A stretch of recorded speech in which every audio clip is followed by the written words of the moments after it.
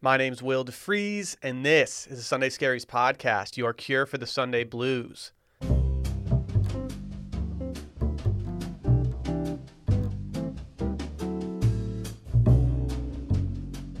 Most love affairs I've had haven't really lasted all that long, especially this type of tryst, the type that only exists during the summer, only to cool down come fall. But with this particular one, it's been a relationship that's lasted so long that I hardly even remember how it began. The sunset swims in the lake, the drunkenly spilled beers, the noticeable change in color between June and early September. Summer love is something normally associated with Abercrombie & Fitch because of LFO.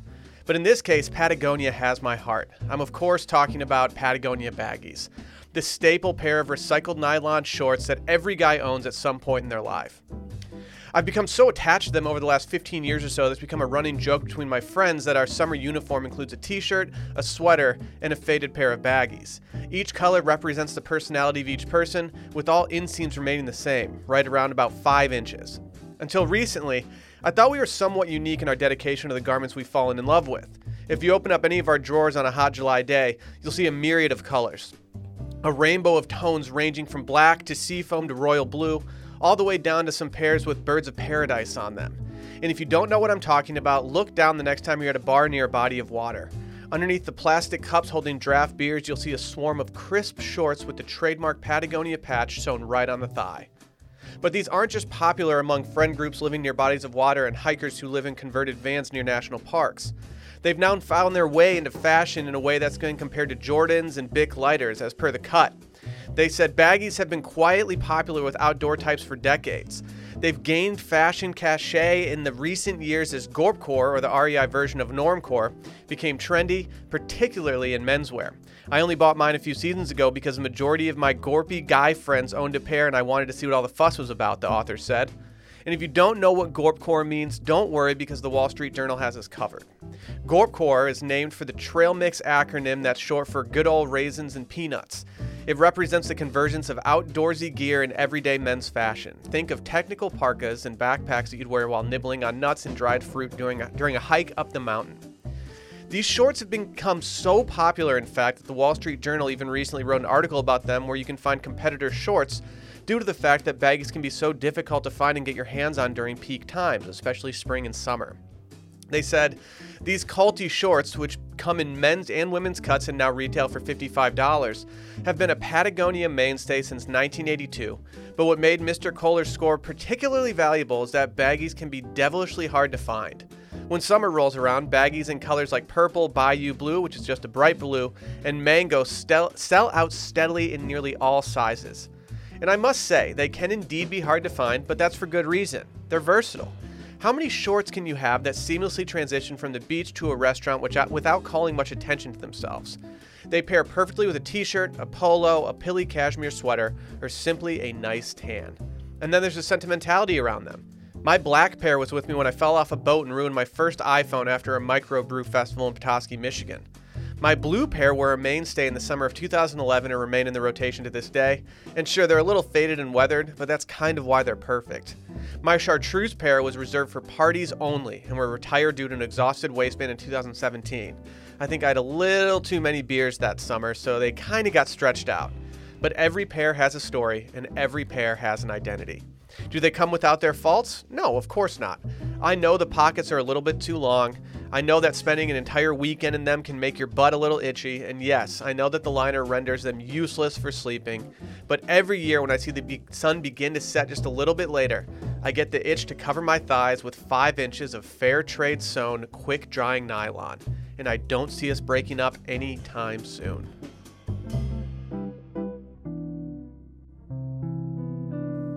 This spring, as you get back to the outdoors to explore, take bespoke posts on all your adventures with a new lineup of essential Box of Awesome collections for guys, guaranteed to upgrade your life.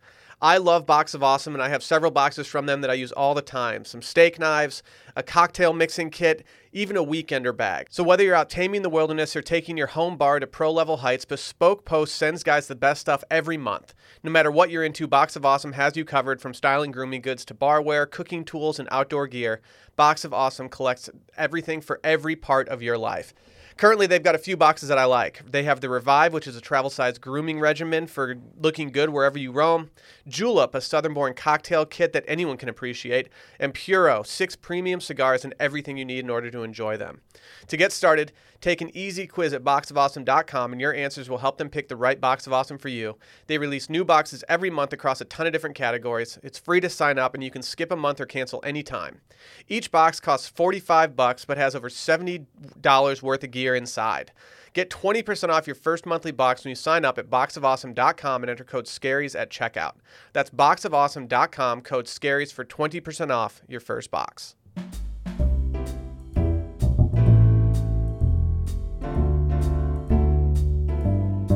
I recently purchased 2 new chairs for our all-too-empty patio. They're bamboo butterfly chairs that fold up if needed. It's a modest purchase in an attempt to bring some life to an otherwise lifeless third-story porch. Immediately upon setting them up, I obviously took one of them for a little test ride. I had a playlist on, I could hear the leaves of the trees rustling, and I had much-needed shade from the 90-degree Texas heat. The dress rehearsal went smoothly, but there was something missing, and that something was a cocktail. I like to keep my liquor cabinet stocked without it being too messy. I keep my staples in there and I kind of get rid of everything else that might be a little low or just something that I don't drink often. But this time around, I looked at everything in it and I felt somewhat uninspired. I wanted something light and spring feeling, but I lacked the inspiration to make that happen. And I know it's a little late to be introducing spring-centric cocktails in the middle of May, but in a world where everyone's default warm weather drink has become an Aperol Spritz, I figured it was now or never. Our first spring cocktail is a play on a classic, the White Negroni. I was first introduced to these in April in New York City by a friend of mine when I asked him to be in my wedding. Maybe it was the situation we were in, or maybe it was simply because we drank about 5 of them each, but they were the perfect complement to fresh spring weather. Food 52 said of these, the White Negroni looks a lot like a martini, and when you take a sip, it also starts to taste like one a little bit too. The gin comes on first, but by your second sip, you notice that it's more delicate on the palate with a soft herbal flavor and a subtly bitter finish.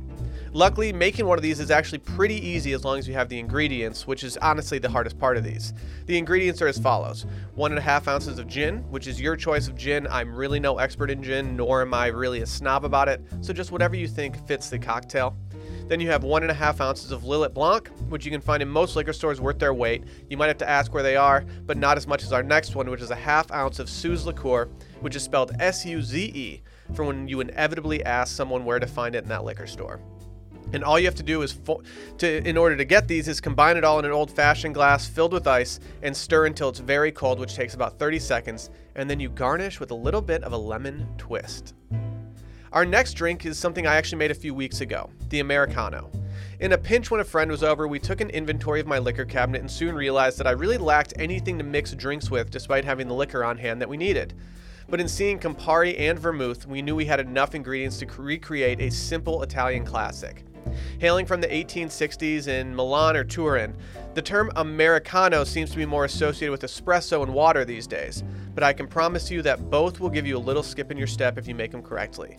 So in a highball, all you have to do is combine 1.5 ounces of Campari, 1.5 ounces of sweet vermouth, and you top with club soda and serve with an orange twist. And if this cocktail sounds a little bit familiar, it may be because you saw James Bond order one in Casino Royale at a hotel in Monte Carlo. Unfortunately, this particular drink needs to be stirred and not shaken, just like we've become accustomed to with James Bond himself. And finally, a relatively unknown drink unless you're a Hemingway reader. It's called the Green Isaac Special. I've been slowly making my way through Ken Burns' Hemingway documentary on PBS, which has obviously caused me to crave a cocktail or two given his affinity for overconsumption. This particular drink was derived from Islands in the Stream. It's a posthumous work that I've admittedly only read about 50 pages of before one of my buddies took the book to borrow it and never gave it back. As one website states, it makes its first appearance with the main character, Thomas Hudson, in a deep-sea fishing scenario. The book continues, where Thomas Hudson lay on the mattress, his head was in the shade cast by the platform at the forward end of the flying bridge, where the controls were, and Eddie came aft with a tall cold drink made of gin, lime juice, green coconut water, and chipped ice with just enough bitters to give it a rusty rose color, and he held the drink in the shadow so the ice would not melt while he looked over the sea. The ingredients, like you just heard, are pretty simple. 2 ounces of London dry gin, 4 ounces of unsweetened coconut water, 1 ounce of lime juice freshly squeezed, 3 dashes of bitters, and then you garnish with a lime wedge or peel. And making it fairly simple, all you have to do is combine everything into a shaker, give it hell, and then pour it into a highball glass with a lime on it. Enjoy.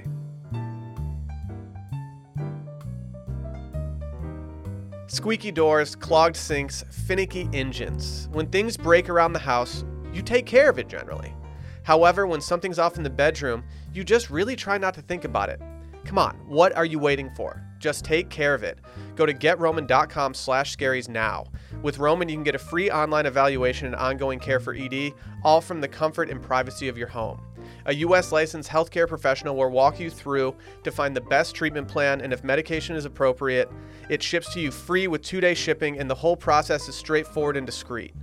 Getting started is simple. Just go to GetRoman.com/scaries and complete an online visit. Take care of your ED without leaving your home. Complete an online visit today to connect with a healthcare professional and take care of it. Go to GetRoman.com/scaries now, and you'll get $15 off your first month. It's really time to take care of your ED, and remember, get started today and you'll save $15 on your first order of ED treatment. That's GetRoman.com/scaries for $15 off of your first month.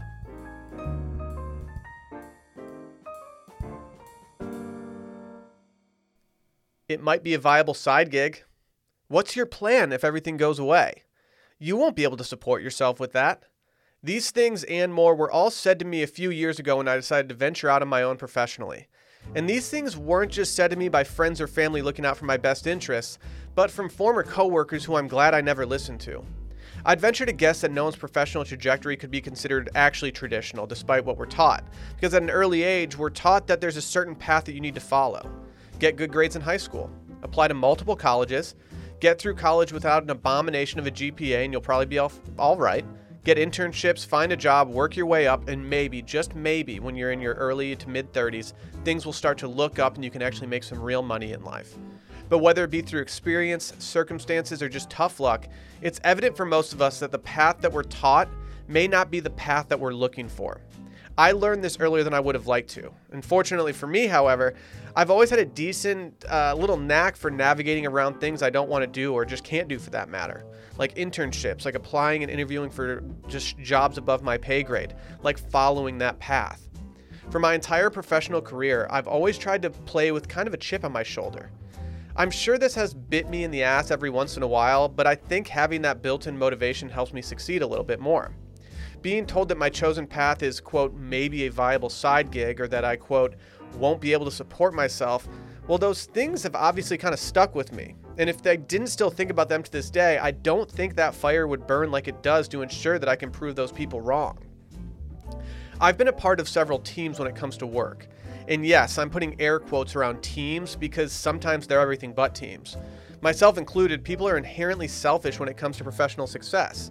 I'm glad that I found myself surrounded by people I trust and that they trust me, but that hasn't always been the case. That selfishness really seems to rear its ugly head when the shit really starts hitting the fan, when benchmarks aren't getting hit, when money isn't coming in, and when the stress boils over. And like I said, I'm sure I've been selfish in these situations just like other people have been. If you're not fending for yourself, there's a good chance that no one will pick up the slack for you or fend for you in the first place. But those initial quotes still stick with me for some reason. People that I worked for, people who saw the talent in me at some point, urging me to alter my personal path because they didn't think it was viable, it just never sat well with me for obvious reasons. It took me too long to realize it, but my parents were always supportive in ways that I took for granted. I'm not sure if it was intentional or not, but my dad always had a "why can't you" attitude when things seemed maybe a little too far-fetched for me. "You can't just do things like that," I'd respond to him when the discussion turned into something I didn't think was feasible. But a lot of the time, I've realized that I think he might have been right. But with all the naysayers in my life, their unfortunate tidbits of advice are the ones that I've stewed on more than the good advice that I've actually received. And frankly, I no longer really hold any sort of relationship with those people. Sometime in high school, you're taught evergreen sayings that stick with you. It's not what you know, it's who you know. Work hard, play harder. But the one thing you have to be most aware of is never burn any bridges. It's just kind of ingrained in you by people because they don't want you to make a mistake that you'll end up regretting. What I've learned is that sometimes these bridges, the ones that we're supposed to maintain at all costs, they really lead to nowhere. And not like really in the me against the world type of person, because I think that people who have that mentality are more selfish than not. I'm forever indebted to people who have helped me for no other reason than that they're kind. And just because you aren't on my team doesn't mean that you're against me. But when it comes to those bridges that you aren't supposed to burn, I've now kind of realized that spending time maintaining them is worthless to both parties. My career choice is different. It's uncertain, it's constantly changing, and it's something that some people can't get their heads around, and I'm sure some of you can apply this to your careers as well. But I'm namely talking about those people who tried to steer me away from it. But unfortunately, I can't just forget what was said in those raw moments when I needed support rather than realism. I tell myself not to think about those things a lot. Why let them own real estate in your head? Why care about what people think if they don't have a vested interest in your future? Why not just forget about them?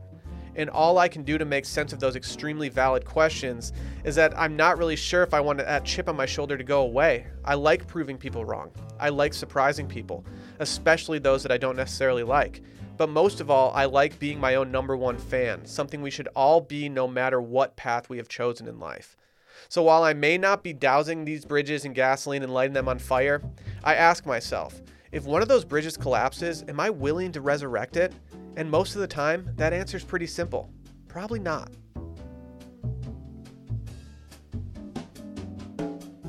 If you liked what you heard today, make sure to subscribe, review, or tell a friend in need about this podcast. By subscribing, you guarantee that each and every episode gets delivered directly to your phone every Sunday morning. You can also follow along on Twitter at Sunday Scaries and Instagram, which is at Sunday.Scaries, or you can follow me on both Twitter and Instagram at Will DeFreeze. And remember, always trim the wicks on your scented candles. See you next Sunday.